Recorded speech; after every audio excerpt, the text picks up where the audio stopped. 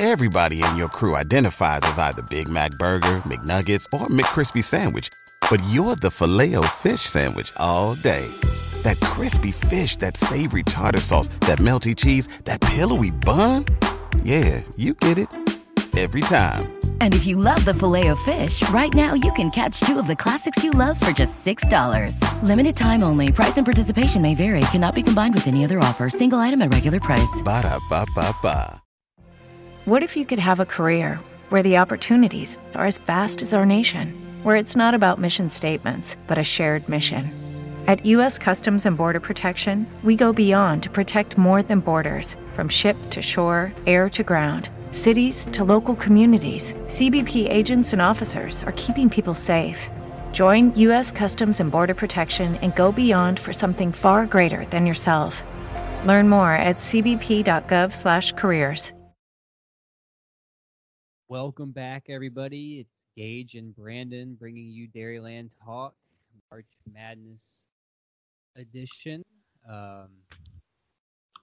Couple things we want to get to, but first, we would like to talk about Randall Cobb and Clay Matthews headed for not so greener pastures, in my humble opinion.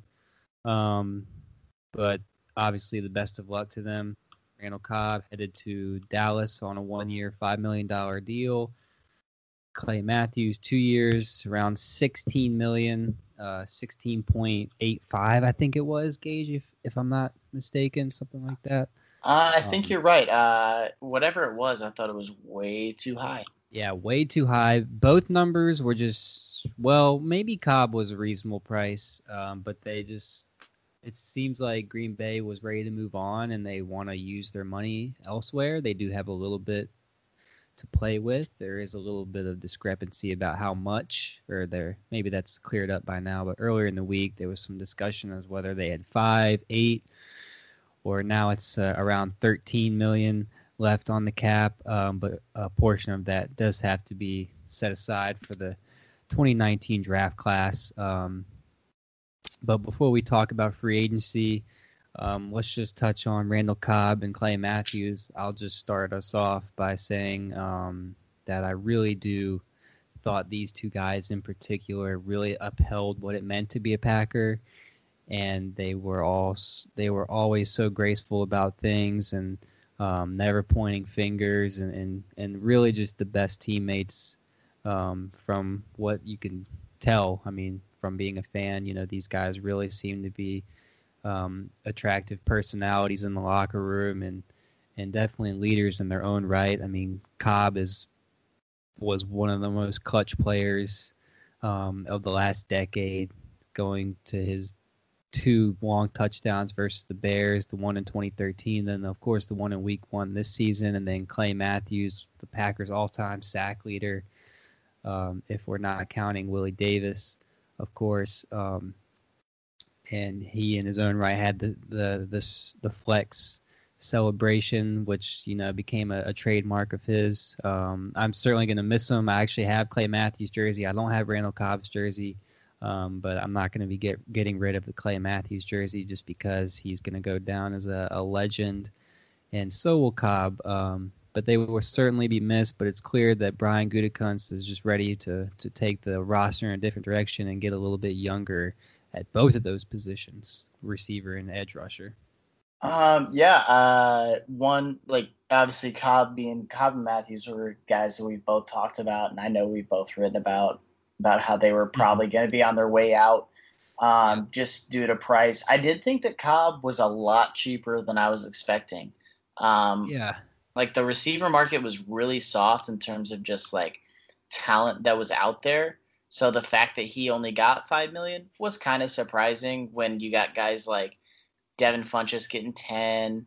13, I thought, right? It ended up being 10. It was 1 year, 10 million. I'm looking at it right now. Good. John Brown got $9 million a year, and they're the same age. And Cobb's been better than Brown and more consistent than Brown his entire career.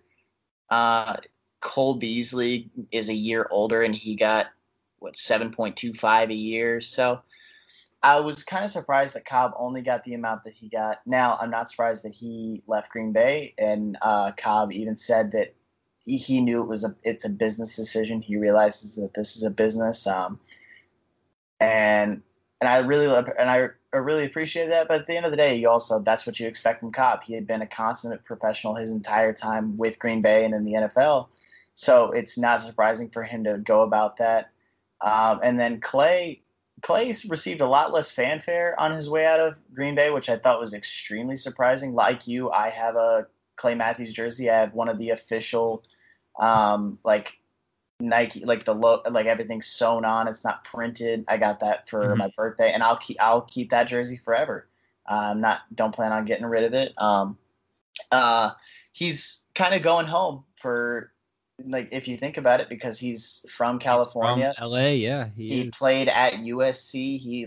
I'm pretty sure he still has a house there, so he's getting to go home and play where he's from. But his contract was super rich, but also you got to think about that's just where the edge rusher market is right now. Like guys that can rush the passer, even if it's not at supremely elite levels. That's what they're getting. And that was a position of need for the Rams as well, so that probably played a role in that as well, being that they needed more pass rush. And then I got a question. One thing that popped up I saw it on Facebook earlier, and you know how Facebook fan groups can be, was somebody commented on the fact that did you see Rodgers post to Cobb on his Instagram and stuff? Yeah, I saw the post. Yeah, awesome. So yeah, awesome stuff. And then everyone's like, well, why hasn't he said anything about Clay?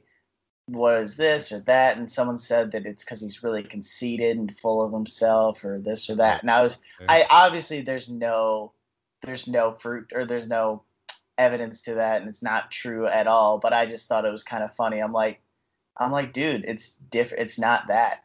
He's clearly a fan of Clay. He's friends with Clay. There's no reason that Clay would be a State Farm guy if it wasn't for Rodgers. Like if Rodgers he would have said nope, don't want him. Well, the other thing that they said, did you see what Colin Cowherd said? Not that we need to discuss him to any great length on this podcast, but he said, if you didn't see it, that he just kind of encrypted the post he sent, or that Rodgers posted, because it was a quote. There was a quote from the Shawshank Redemption. He basically was saying, is Rodgers sending out a secret message that the Green Bay is like being in jail because of all the metaphors in that post or quote that he had, and which was just an absurd take. But that's what Colin Cowherd is famous for. He's the Skip Bayless little brother, pretty much. Yeah, I mean that's just what he's gonna do, man. He's always gonna say what's gonna get views and what's gonna get people to watch his show and get people to read anything that he puts out there, because at the end of the day, that's what it's all about. He's doing his grind, and if Rodgers really felt like Green Bay was a prison where he couldn't do what he wanted to do and couldn't why play, did he sign there? That's what I was getting ready to say. I was going to say if he didn't want that, he wouldn't have signed back. He would have gone away in free agency. So, yeah, like you said, we don't really need to discuss Colin Cowherd that much. I appreciate you bringing that up though, because I had not seen or heard that, because Colin Cowherd is not on my radar. Yeah.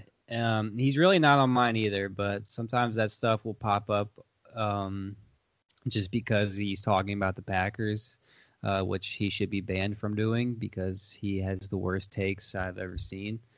But yeah, it was just another reach by a talking head in the media. But more power to him, because that's going to get more people to watch his show, and that's fine. But Rodgers has said multiple times he understands his role. He's not in the front office. He's there to play, and I think he accepts that, and he's cool with that. He's not going to be involved in roster decisions, and he probably shouldn't be, because it just wouldn't make any sense. It'd be hard to draw the line between player and coach at that point.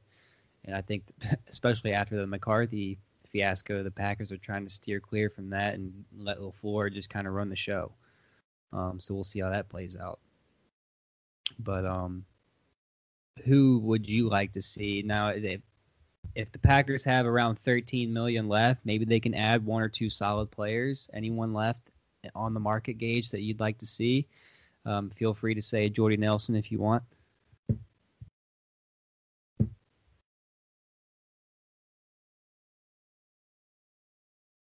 Gage, you there?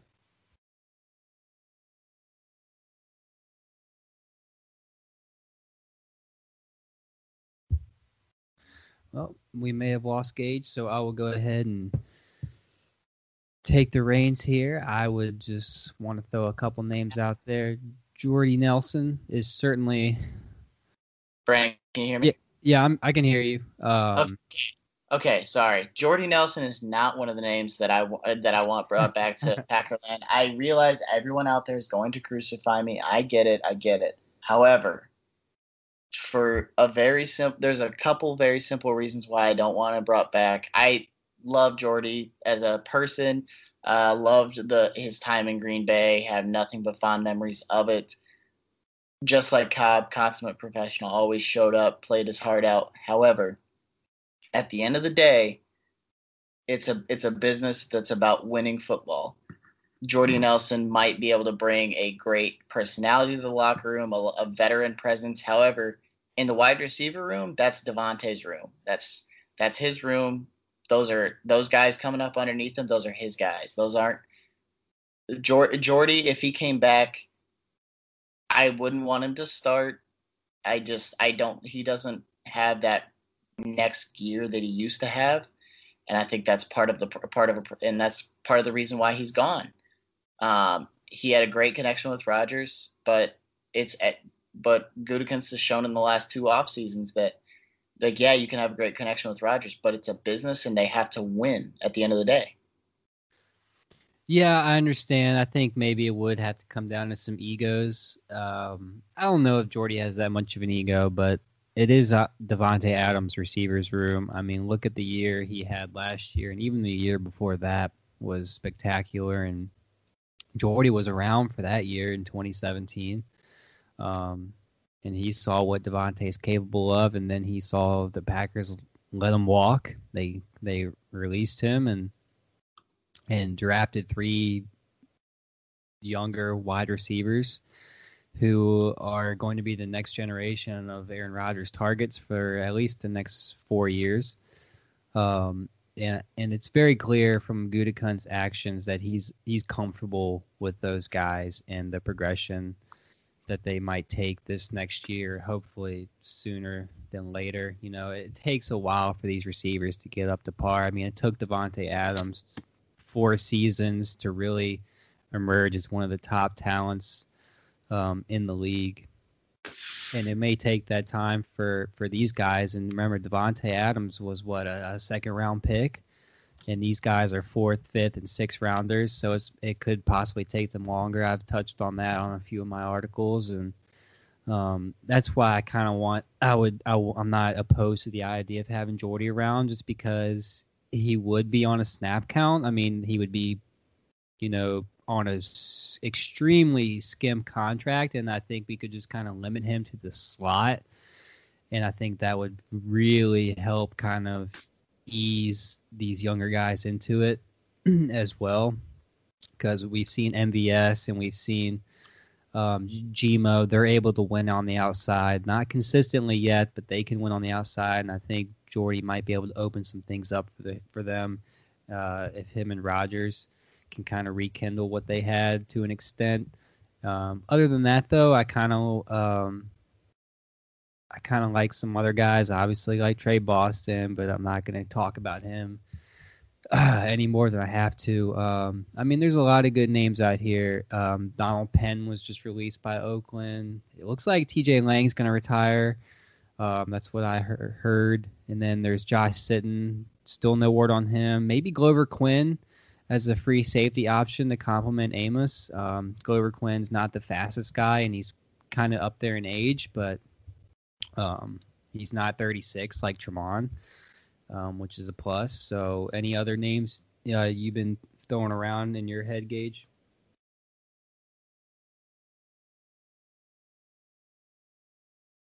Oh, did we lose Gage again?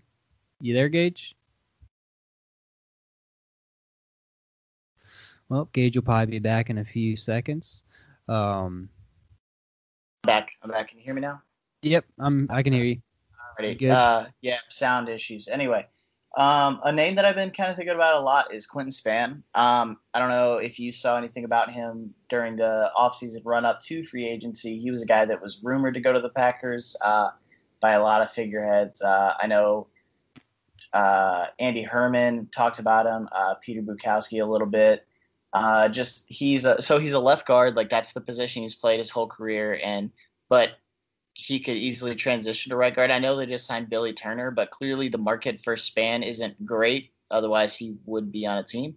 Another thing that goes in his favor is he just played last season under LaFleur. So clearly, like, there's already some ties there. And I think that Spann, even if he's not going to start, he does two things. He can push to start. Like, he can push both Lane Taylor and Billy Turner. And if he doesn't start, he gives them quality depth. Who among the bench or among the reserves would you say is an average NFL player on the offensive line right now? Who on the bench? On the bench, who would you say is just an average NFL player? They don't have to be an above average player. Just who do you think is an average, at least average? I'm not sure. I mean, Justin McCray. Maybe McCray is average to below average. I would say he's below average. The dude got bowled over all year last year, and players were constantly sitting in Rodgers' lap. Kyle Murphy is below average. I would say Spriggs is below average. I mean, who else? Cole Madison. Exactly. Cole Madison's not even in the same state as Green Bay right now, probably. So I don't even know. Exactly. So what is the issue with? So wouldn't it make sense to bring in a guy like Spann who can play both guard spots? He is a veteran presence. He's played under LaFleur before, so he knows obviously the blocking scheme is probably not going to change all that much, but he knows how it works, and he's going to give them some veteran help on the offensive line, and he's probably going to come really cheap.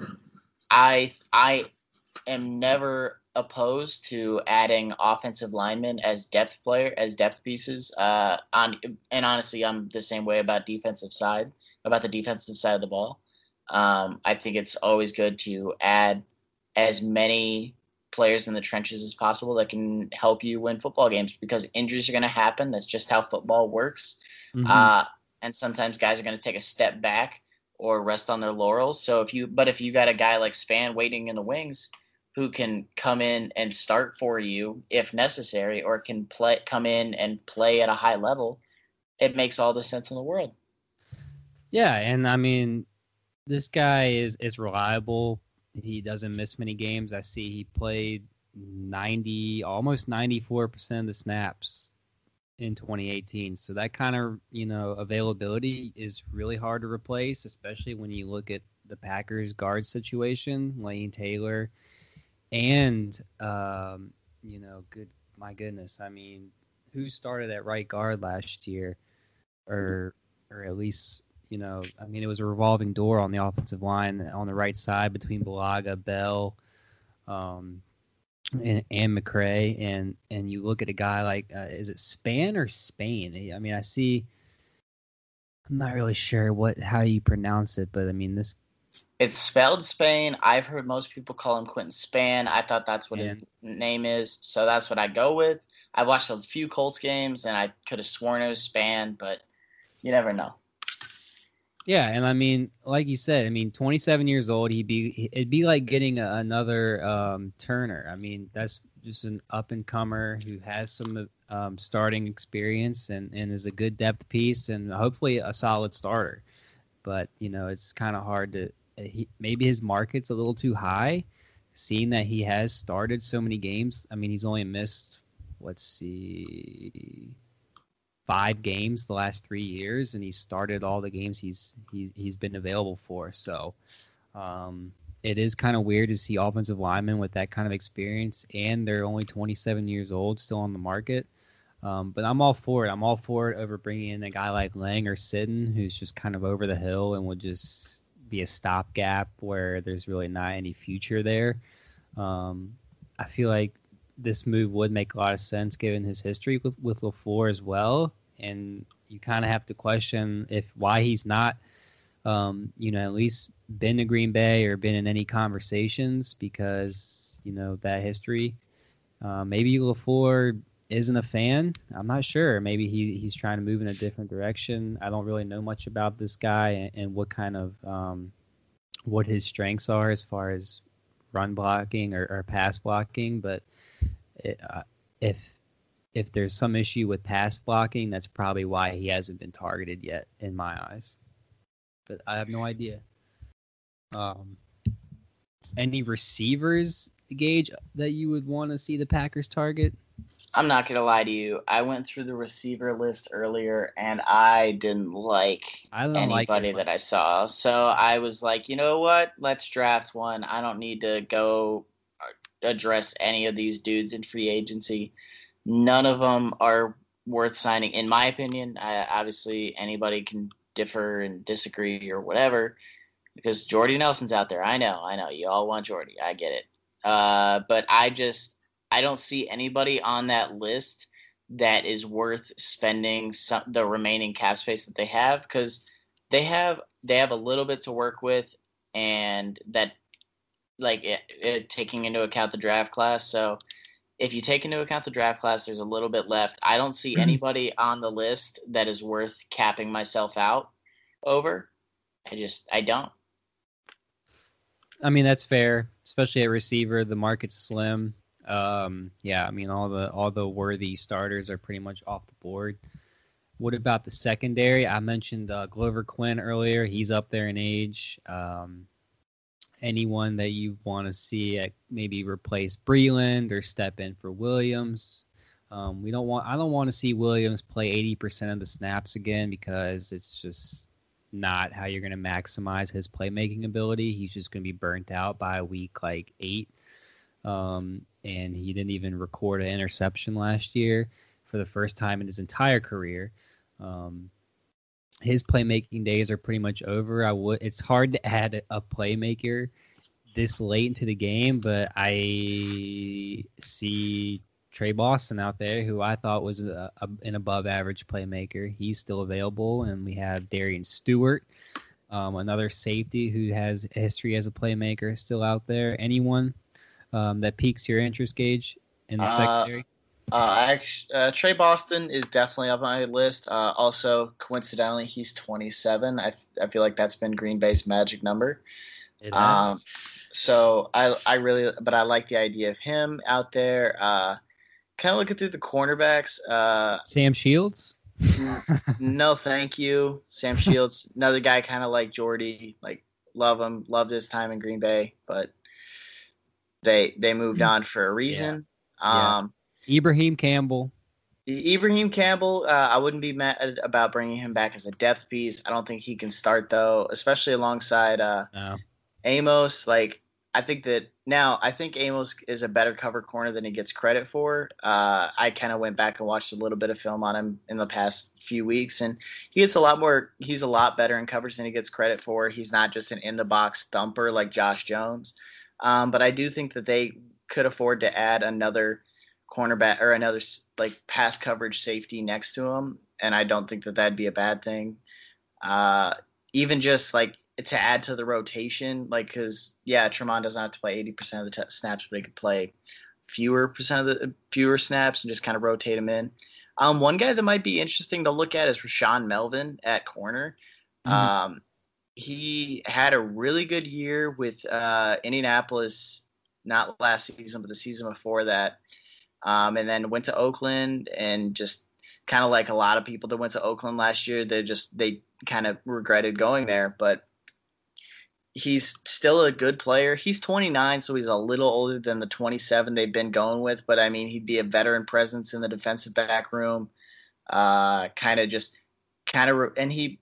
but the only issue is he might be a little expensive. So if it came down to it, Green Bay's like, you know what, we'll save this money for somebody else. We'll go target, maybe we'll grab a corner in the draft or something like that. I think Kevin King, all he's got to do is stay healthy. And I think big things are on the horizon for him. Obviously, like through just a few games last year, he made an impact. He's a big guy. He can defend any receiver in his way. Jair Alexander is a stud. The dude's going to be, in my opinion, probably one of the best 5 cornerbacks in football in just a couple years.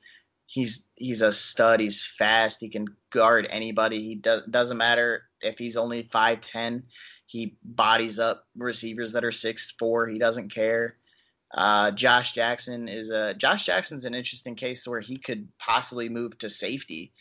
I'm not completely sold on that idea, but it's possible. He needs to work on his man coverage a little bit.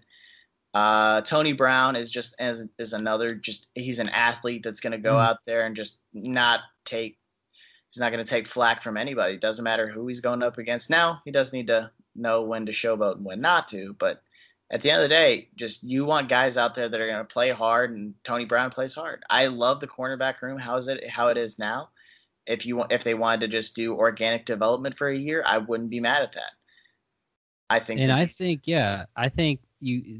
Alexander and King, it sucks that it's really just going to come down to them staying healthy. That's really what it's going to come down to.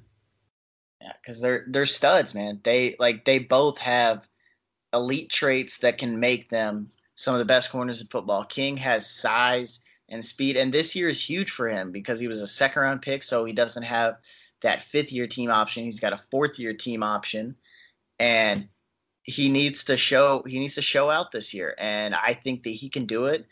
And if he can just stay healthy, it'll be a lot of good things can happen for him. So I'm interested to see what happens there. And I don't want them to add a player that's going to stunt anyone's development. I don't think that's going to happen. The only way that would happen is if they sign a veteran who's, I don't know, who's really going to compete for snaps. I just don't think that's going to happen. They're going to have to probably draft someone. If it's going to be a corner, they're going to have to draft someone. Otherwise, they can still play around and get a safety, I think, a coverage safety that can play alongside and complement Amos. But we'll see. I mean, the draft is, less than a month away, or just about a month around the dot, right? I think I saw someone have a countdown earlier. It's April 25th, so we are a month and 4 days away. Month and 4 days. There you have it, folks. And Gage and I will be back in a week or so, right, Gage? Or maybe just a couple of days. We'll see how our schedules work out. But it was a pleasure bringing you another edition of Dairyland Talk, and we hope to have you guys back to listen once again in the near future. Take care, everyone. Everybody in your crew identifies as either Big Mac Burger, McNuggets, or McCrispy Sandwich. But you're the Filet-O-Fish Sandwich all day. That crispy fish, that savory tartar sauce, that melty cheese, that pillowy bun. Yeah, you get it. Every time. And if you love the Filet-O-Fish, right now you can catch 2 of the classics you love for just $6. Limited time only. Price and participation may vary. Cannot be combined with any other offer. Single item at regular price. Ba-da-ba-ba-ba.